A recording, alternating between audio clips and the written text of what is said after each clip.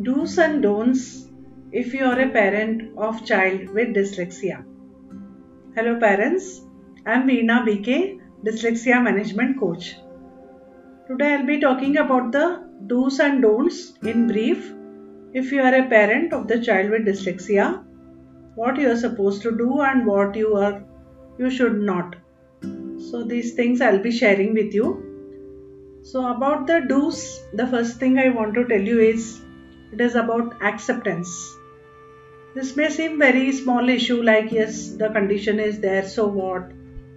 What's the big thing about it you may ask me, but accepting it fully brings you out of the victim mode and stops you from denying the fact itself and helps you to look for solutions. It's all in the mindset ultimately. So once you accept, yes, this is there, so what? Let me do what has to be done about this to improve the situation. Then that gives great strength to you, and also the child will sense it. And the behavior of the child is linked to this. Like if you are accepting, the child will sense it and will feel more empowered to deal with the situation himself or herself.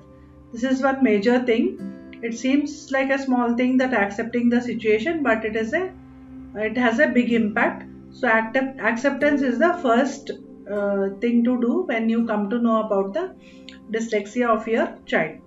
Then secondly, you learn about the condition as much as possible, because at home you become the educator willingly or not. Like the child's learning will not end at the school, so back home you have to make lot of effort to teach the child in the way he or she understands.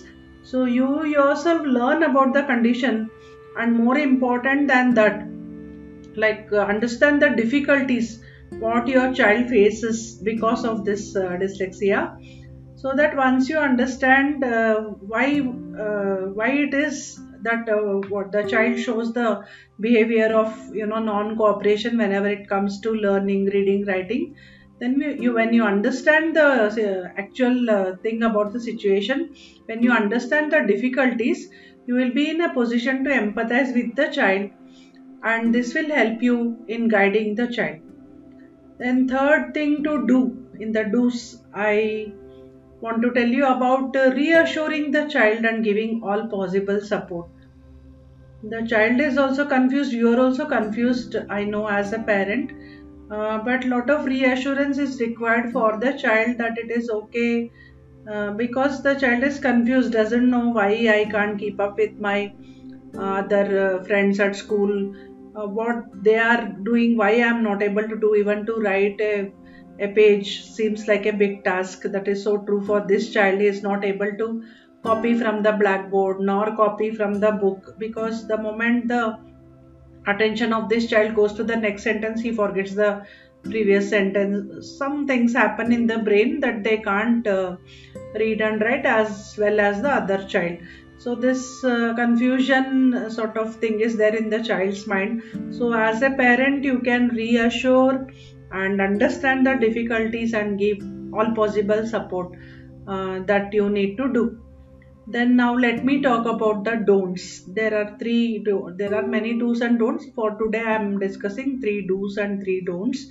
So about the don'ts, I would say don't compare with other children. They can never be compared with regular children in reading and writing. I mean in the academics.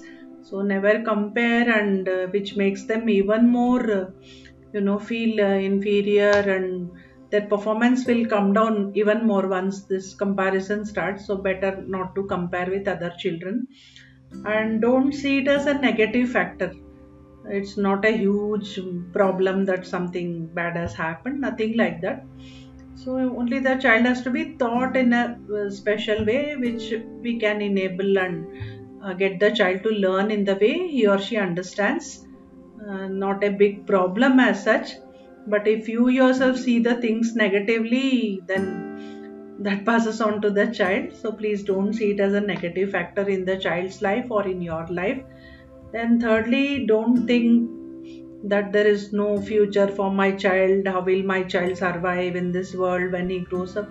Nothing like that. Once, see, if you take the right steps from the childhood, there's I don't see any problem. Like my own son is a postgraduate today. Who could have imagined, like, the child who could not even write a line, or read.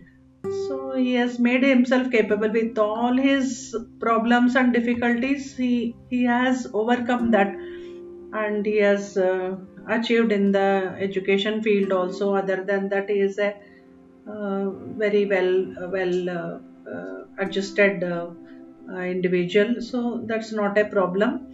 So I have my own example to share. Don't be depressed or overstressed or worried about the future of your child, provided you take the steps from the childhood, from about when it is detected to about the child is about 14-15 years. If you take care of the child, and if you give the support, required support, and moral strength, it will help the child to come over the difficulties, and so that there will not be any problem in the future.